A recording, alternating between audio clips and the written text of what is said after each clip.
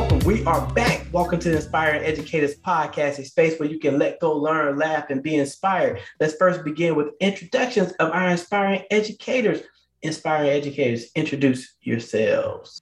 That's amazing. That's amazing. And welcome back. And shout out again to season 4. Y'all, we're in season number 4. What a blessing. Your boy, Jadrian Grimes, Coach J, ATL, Atlanta, Georgia. You can follow me on Twitter at my first name and last name at Jadrian Grimes. That's at JADRIENGRIMES. Community and Civic Engagement Manager for Hands On Atlanta right here in the ATL. What am I grateful for? Life and health as well as it is. With so much going on right now, my mantra every day that I wake up with is, I want to live a life on purpose. I want to have purposeful days, and I want to make sure I'm living a life on assignment, not necessarily tied to my personal agenda, but what I'm assigned to do for that day. Don't take life for granted. Every breath that you get, the cliche statement is live every day like it's your last. It's a real thing now. So if you're not moving and shaking and doing what you want to do and being impactful and inspiring every day, you're just existing. So make sure you're living and you're inspiring someone else along the way. Hey, everybody. It's Lila Noor, the educator motivator, coming to you from Los Angeles, California. You can find me on all social media platforms at Miss Lila Noor. That's at MSLAILANUR. I'm currently an instructional coach, I'll say. I have a lot of titles. I work a lot of jobs. I'm also in school right now. So you know what? Let's go ahead and segue to that other part of our podcast that I love so much. And that's when we like to start with what we're grateful for. And we like to do it so that we give you something to think about as well, as we're constantly thinking about what we're grateful for as we move through this space we call education, right? And for this episode, I want to say I'm grateful for starting on this journey of getting educated again, right? So I am back in school. I'm getting my admin credential. It's definitely a new thing for me to be back in school. I'm struggling, I'm sleepy, but I am very inspired to continue learning again. I'm one of those people who needs to keep learning and in order to keep learning, if that makes sense. And so I'm very grateful to be in that space and in this moment. This is your boy, Dr. Christopher J. Childs, your favorite teacher. I do what I do best, talk trash on this microphone as a mathematics educator. Just a little something different as we switch it up. Bring you greetings from Central Florida, right near Disney World, depending upon what time they shoot off fireworks. And we're recording an episode. Any given moment, you can hear fireworks from my house for Disney World, just to show you how close. One day I may go live on my social media stream so you can see the fireworks. That's the perfect segue. What are my social media streams? At DRK Childs. Check me out on every single social media platform there has been, and there will ever be. I have that name on lock. If you try to get that name, I'm going to disable your account and send you a virus. That's what I do best. What am I grateful for? A lot of things I can be grateful for in this world. I like how Dr. J, I call him Dr. J for this episode, pointed out he is grateful for life. I am grateful in the moment just for health and however that may be, because a lot of folks aren't waking up every day.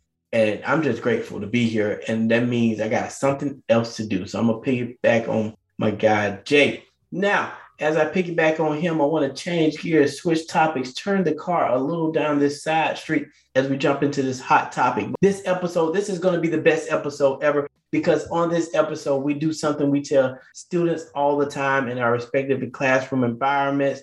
I don't even want to say students, y'all. Let me reframe that. We tell children. And why am I reframing children? One of my good friends, I know I said Dr. J with Jadrian, messing with him, but I do have a good friend in the education space named Dr. Jill Griffin.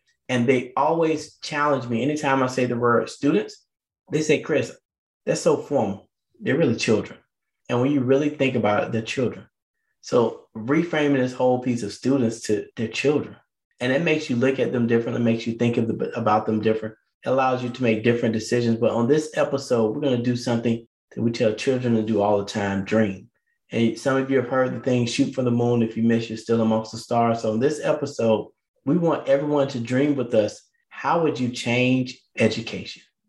How would you change education? We're just going to dream for a couple moments on this episode. and really just think the sky is the limit, but go beyond. I'm going to start with what I'm going to do for educators. So this is about inspiring educators, right? So I want you to just be like, you here with me. Off top, boom, doubling salaries, right? I know maybe you're like, but like, what if double? No, let's just start. When we started, we're doubling salaries off top. That's what we're doing. Here's another thing. Full hour lunches. Did you hear me? For an entire hour, you get to eat. Not just 30 minutes, not 25. You get an entire hour to eat your food. That's just where I'm going to start. And that to me just feels like a beautiful space to be in as an educator. If I could just dream big and give something to everybody, I'm doubling your salary and I'm giving you 2 hours to eat your lunch. What we got next, Jay? Ooh, doubling that salary. I like that. Who wouldn't approve of that? But since we're dreaming, Dr. Childs and Ms. Norris, since we're dreaming, what about a 4-day work week? Monday, Tuesday, Wednesday, Thursday. Now you have Friday, Saturday, and Sunday to reset, relax, do what you want to do. I think there's some places in Europe where they actually do that, and studies have shown that it's increased productivity, have better employee engagement, right? Improve well-being, like your livelihood. But check this out. Y'all know I live in the A.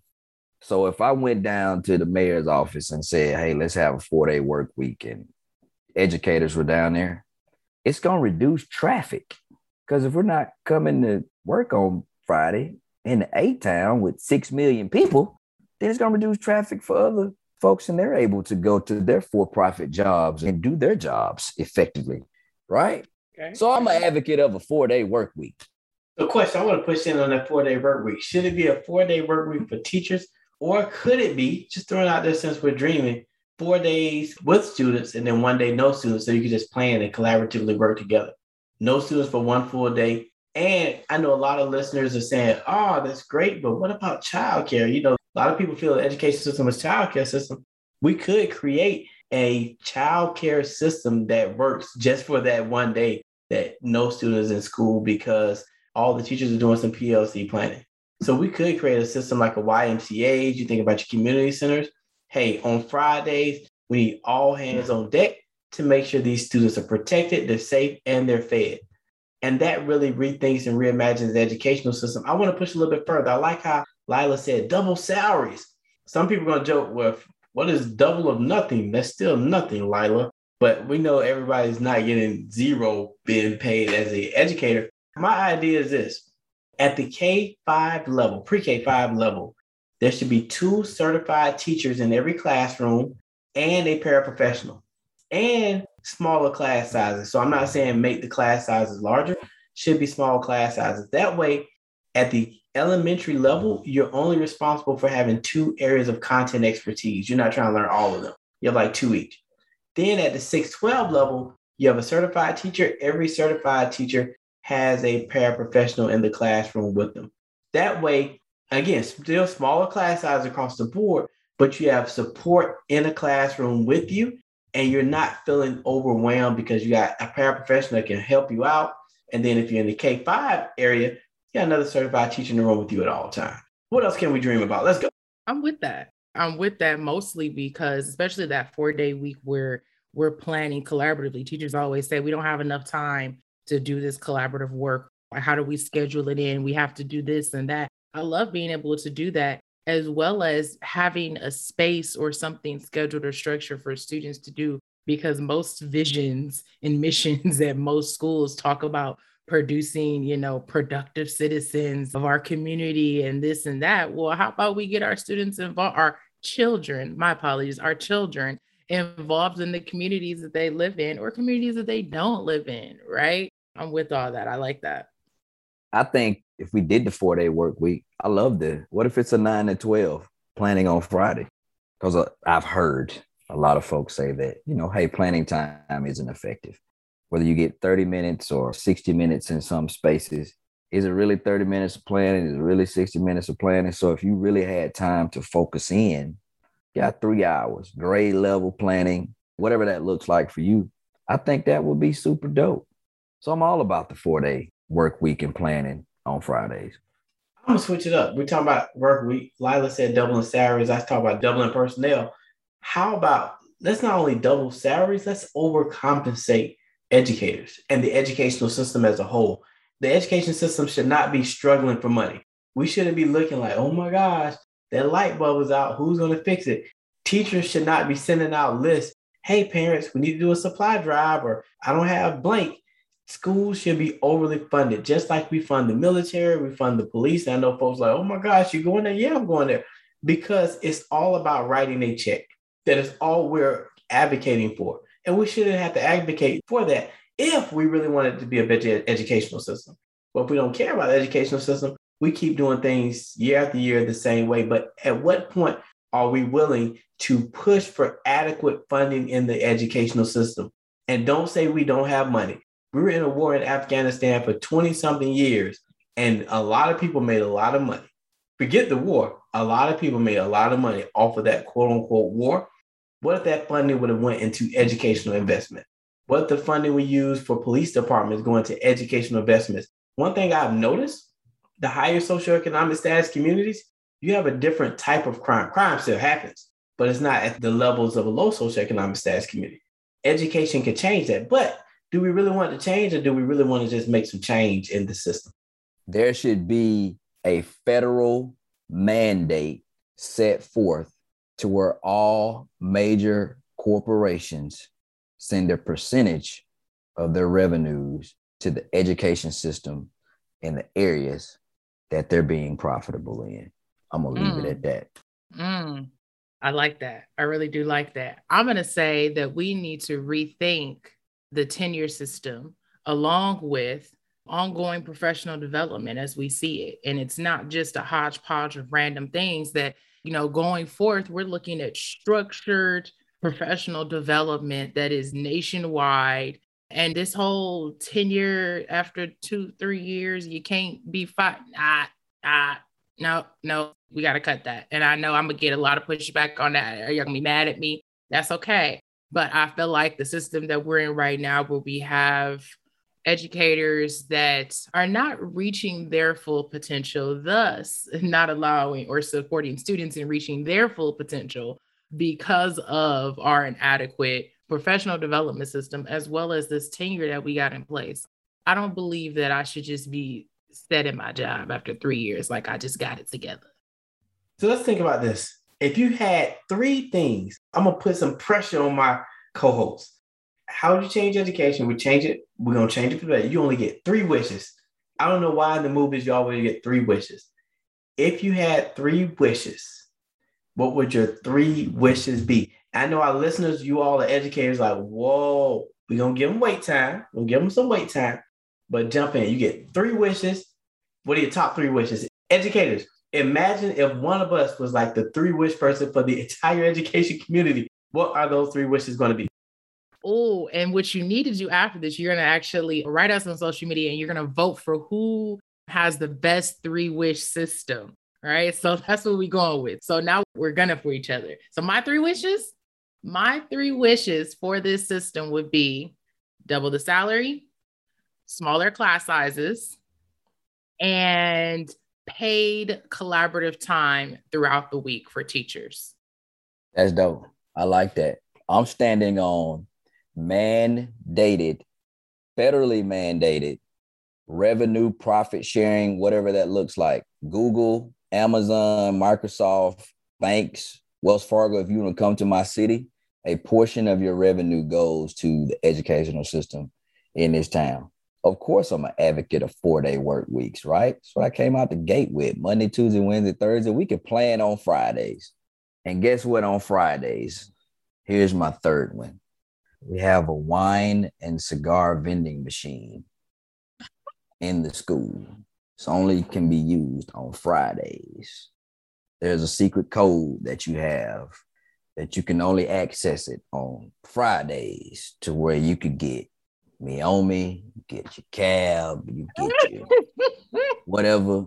And right beside it, you get your Padron 1926, 20th year Padermo, Oliva V. Melanio, And when you get off at 12:05, we have a little section over here under the tree with fans and all this good stuff. And you can just sit out there and kick play before it's time for you to go home, because you deserve a drink after the week that you had going into the weekend. Those are my 3 things. I'm screaming because I don't know what any of those words were. And Jay was so adamant. I love that for him. I love that. Now, I'm going to push in. Lila, do you want to redo yours? Because I believe Jay was playing to the audience. I don't think he was playing to the rules. Like, he took the rules and totally dreamed. Do you want to change one of yours before I go and then we wrap up this piece? That's a real thing, man. Like, I had that. I didn't say it wasn't real, but that was catering to the audience. It's a real thing. On Friday.